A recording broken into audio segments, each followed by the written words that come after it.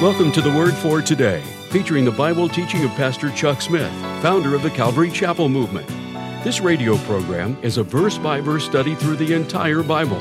And on today's edition of the Word for Today, Pastor Chuck continues with the Unfailing Purposes of God, as we pick up in Genesis chapter 27, verse 11. And now, with today's message, here's Pastor Chuck. And Mordecai said to her, "Do you think that at this time you can altogether escape the edict of the king? You're a Jewess too."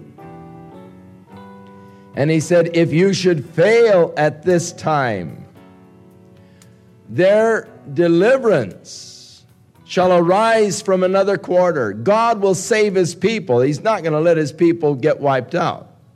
If you fail, God is still not going to fail.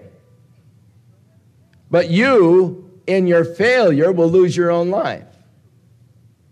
Sort of, he who seeks to save his life will lose it. He will lose his life for my sake, Jesus said, the same will find it. And Esther was in that very position. Mordecai said, "Look, don't think that you're going to escape this decree. But if you at this time altogether fail, their deliverance shall arise." He had that confidence that God will accomplish his purpose. Though you may fail, the purposes of God cannot fail. But what happens is that you lose out the reward and the blessing that could be yours by being that instrument that God uses to accomplish his work. Now, the work of God is going to be accomplished. What God has willed and purposed shall come to pass. We can be the instruments through which it happens. If we yield ourselves to God, he'll work through us. If we fail to yield ourselves, God will still do his work, and yet we have lost the reward and the benefit and the joy of being the instrument. But the work of God is never dependent upon our deception or our conniving or our scheming. We don't have to scheme and connive to get the work of God done. I look around today at people who are endeavoring to do the work of God. And there are so many people who have great visions for what they can do for God. All they need is the money. And so they've gone into all kinds of schemes to raise money in order to do the work of God. And when you read their letters, the whole insinuation of the letter is, here's a glorious work of God that is depending now upon you sending in your contribution. And if you fail, the work of God is not going to be done. And they really lay the heavy ones on you, you've got to send it in. And here's a work of God, and it can't be done unless you respond. If it's a true work of God, it's going to be done. If it is a true work of God, then it is worth responding to, but yet God is able to do his work independent. God is not dependent upon us, ever. We are dependent on him always. So their mistake or their fault here was not a fault of not believing God, nor was it a fault of not believing the purposes of God. They were both faithful, believing God, believing the purposes of God. Their mistake was thinking that God couldn't fulfill his purposes without their help. I know what you want to do, God, and I just don't see how you can do it without my help. And so I get in there and I start scheming and conniving to help God get his work done. Never. He doesn't need that kind of help. And so Jacob pulled it off. And Esau blessed Jacob. Verse 26. Isaac. His father Isaac said unto him, "Come near now and kiss me, my son." And he came near and he kissed his father, and his father smelled the smell of his raiment. He's looking for that earthy smell. And he blessed him and said, see, the smell of my son is the smell of the field which the Lord has blessed. You smell just like the outdoor fields. Therefore God give thee of the dew of heaven and of the fatness of the earth and plenty of corn and wine. And let people serve thee and nations bow down to thee.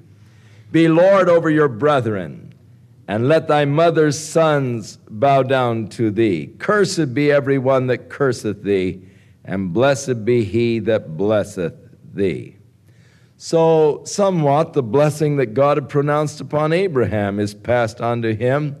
That is, the blessing upon those that would bless him, the curse upon those that would curse him, but giving to him the fatness of the earth, prosperity, and servants. And it came to pass, as soon as Isaac had made an end of the blessing of Jacob, and Jacob was scarcely gone out from the presence of his father, that Esau his brother came in from his hunting. And he also had made the savory meat. And he brought it to his father, and he said unto his father, let my father arise and eat of his son's venison, that thy soul may bless me. And Isaac his father said unto him, who are you? And he said, well, I'm your son, your firstborn, Esau. And Isaac trembled very exceedingly, began to shake. He said, who? And where is he that has taken the venison and brought it to me? And I have eaten all of it before you came, and I have blessed him. Yes, he shall be blessed. And when Esau heard the words of his father, he cried with a great and exceeding bitter cry, and said unto his father, bless me, even me also, O my father. And he said, thy brother came with subtlety, and he has taken away your blessing. And he said, is he not rightly called heel catcher? For he hath supplanted me these 2 times. He took away my birthright, and behold, now he has taken away my blessing. And he said, haven't you reserved a blessing for me? And Isaac answered and said to Esau, behold, I have made him thy lord. And all of his brothers have I given to him for servants, and with corn and wine have I sustained him. And what shall I do now unto thee, my son? And Esau said unto his father, have you not but one blessing, my father? Bless me, even me also, O my father. And Esau lifted up his voice and wept. Now in Hebrews, the 12th chapter, as we deal with the men of faith in the Old Testament, this particular incident is brought into view. In verse 16 and 17 of chapter 12, where he's talking about the men of faith in the Old Testament. Actually, going back to verse 13 is where 12, we're not in the, 11 is men of faith. 12 is getting into the chastening of the Lord. And he tells us to follow peace, verse 14, with all men, and holiness, without which no man shall see the Lord, looking diligently, lest any man fail of the grace of God, lest any root of bitterness springing up trouble you, and thereby many be defiled. Now be careful about yourself. Follow after peace with all men. Don't allow bitterness to fill your heart. Any root of bitterness coming in will trouble you and will defile many people around you. Lest there be any fornicator or profane person as Esau, who for one morsel of meal sold his birthright. For ye know how that afterward, when he would have inherited the blessing, he was rejected, for he found no place of repentance, though he sought it carefully with tears. Now, he sought what carefully? Not repentance. He wasn't crying here repentant tears at all. What was he crying about? He was crying about the loss of the blessing. Many people get confused. They think, oh, poor Esau, he tried to repent and he was crying, in repentance, and he couldn't find a place of repentance, so he sought repentance with tears. No, he never did seek repentance. What he was seeking was the blessing, and what he was crying about was the fact that there was no blessing for him. Had he really repented, then God surely would have done something for him. God has said that a broken and a contrite spirit he will not turn away. No man has yet truly repented before God, but what God did not accept him and bless him. But his was not the repentance at all, nor tears of repentance. And don't get confused thinking, oh, the poor guy was just there weeping before God and crying out in repentance, but he couldn't receive it. No, that's not so. You read the story here, and the tears were not at all tears of repentance. Actually, they were tears of anger. They were tears of bitterness.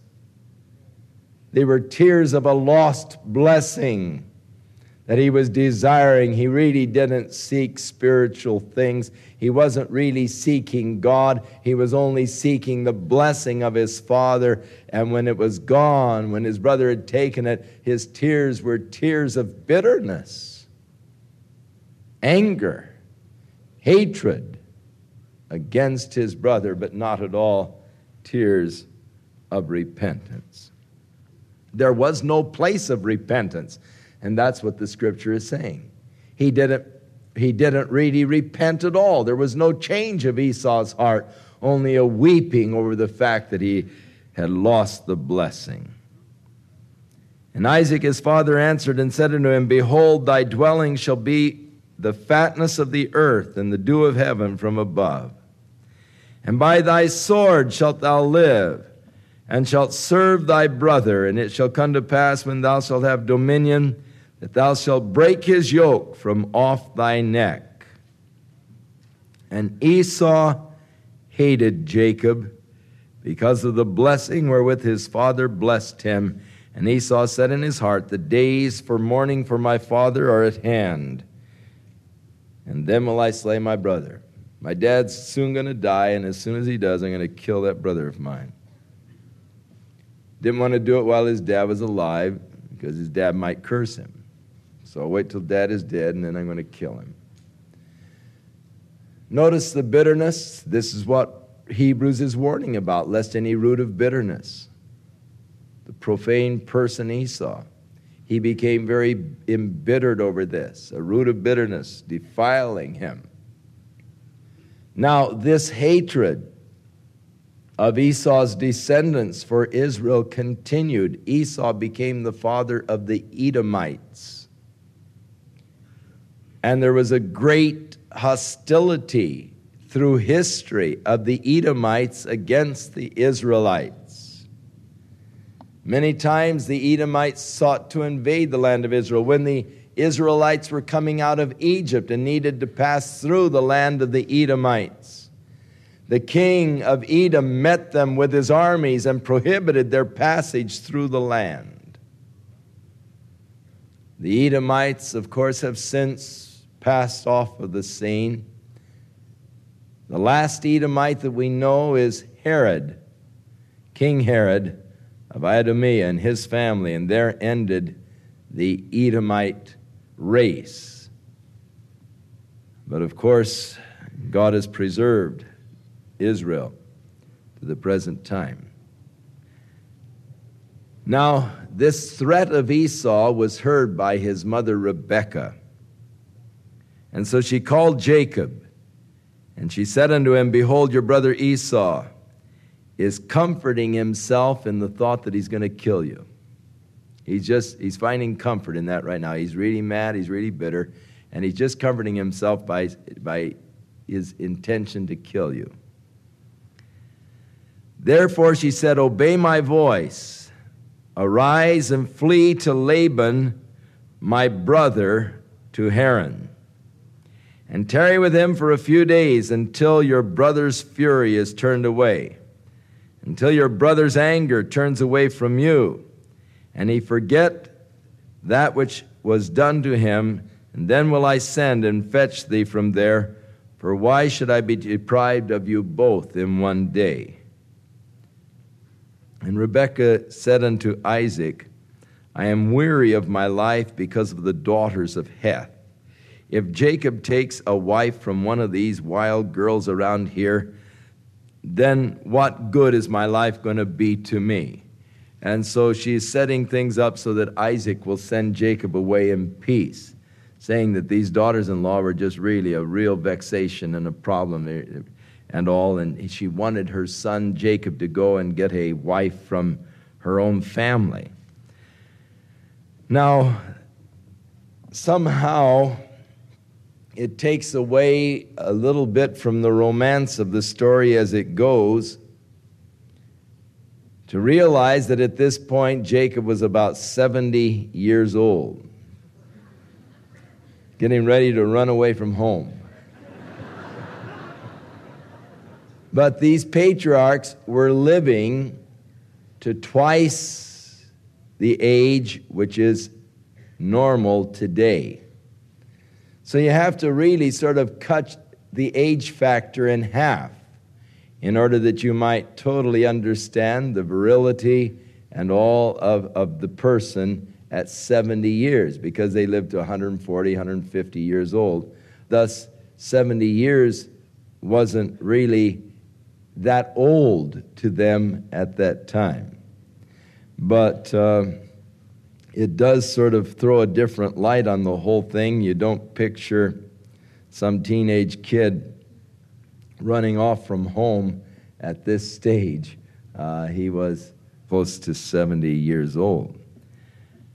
Rebekah said, stay there for a few days until your brother's anger has subsided. But Esau did not cool off in a hurry, for word never did come to Jacob from his mother to come home, because as Jacob was gone, his mother died. And so he never saw his mother again, unfortunately. And of course, the sad byproduct of this bit of deception that they had connived together in is that the mother was deprived of ever seeing her son whom she loved, Jacob, again.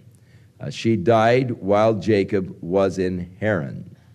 Now, if you remember the story earlier, when the servant had gone to Haran to get a bride for Isaac, that Rebekah came out to the well and he said, give me a drink. And she said, sure, and I'll get water for your camels too. And that was the little thing that he had set up, that he would know the will of God for, the one who was to be the bride of Isaac.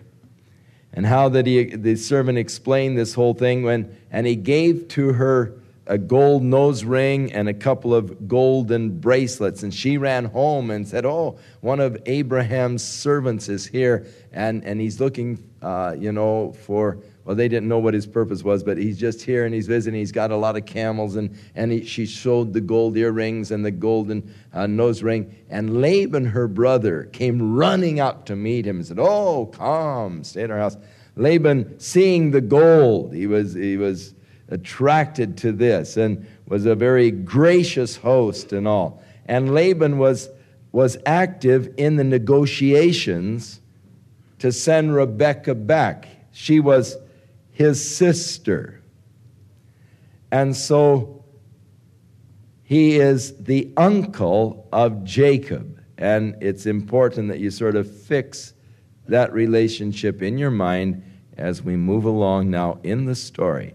Laban is the brother of Jacob's mother, the brother of Rebekah, and he will be coming soon into our scene. So Isaac called Jacob, and he blessed him, and he charged him, and he said unto him, thou shalt not take a wife of the daughters of Canaan. Arise and go to Paddan Aram, to the house of Bethuel, thy mother's father, and take thee a wife from there of the daughters of Laban, thy mother's brother. Now, evidently, they were able to keep some kind of a communication, perhaps by the caravans that would travel. You give a letter, and it would be carried, and they would probably deliver mail back and forth, because he knew that Laban had had some daughters at this point. So you go back and take one of Laban's daughters for your wife. And God Almighty bless thee and make thee fruitful and multiply thee, that you may be a multitude of people. And so actually he is continuing now to bless Jacob, even giving further blessing, the blessing of God upon thee, the fruitfulness, and becoming a multitude of people. And give thee the blessing of Abraham to thee, and to thy seed with them, that thou mayest inherit the land wherein thou art a stranger, which God gave unto Abraham. So notice that now Isaac is adding to the previous blessing, adding unto Jacob the blessings that God had given unto Abraham, and unto Jacob and his seed this land that God had promised unto Abraham. And so there is an extension of the earlier blessing, where when Esau said, "Isn't there anything left?" Jacob couldn't think of anything. But now, Isaac couldn't think of anything, but now when Jacob comes before him, there is the added blessing, the blessing of Abraham, to be passed upon to Jacob and his descendants.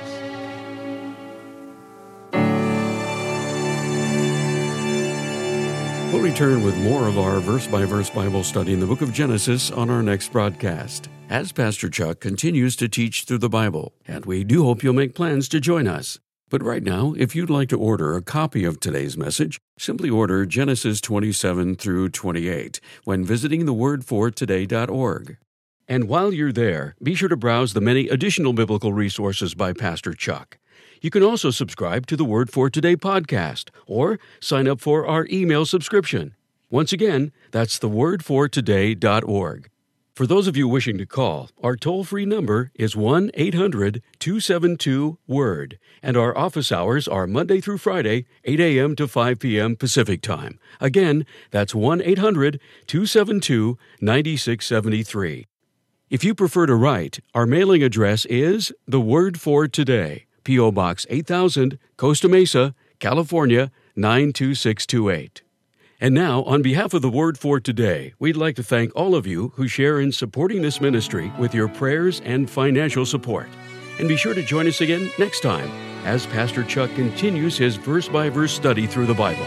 That's right here on the next edition of The Word for Today. And now, once again, here's Pastor Chuck.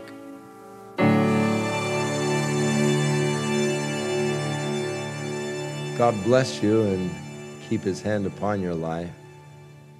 And may you be conscious of his presence. Not just a thing from your head knowing, but in your heart experiencing the nearness, the closeness of God. May the Lord give you strength for every trial and test. In Jesus' name.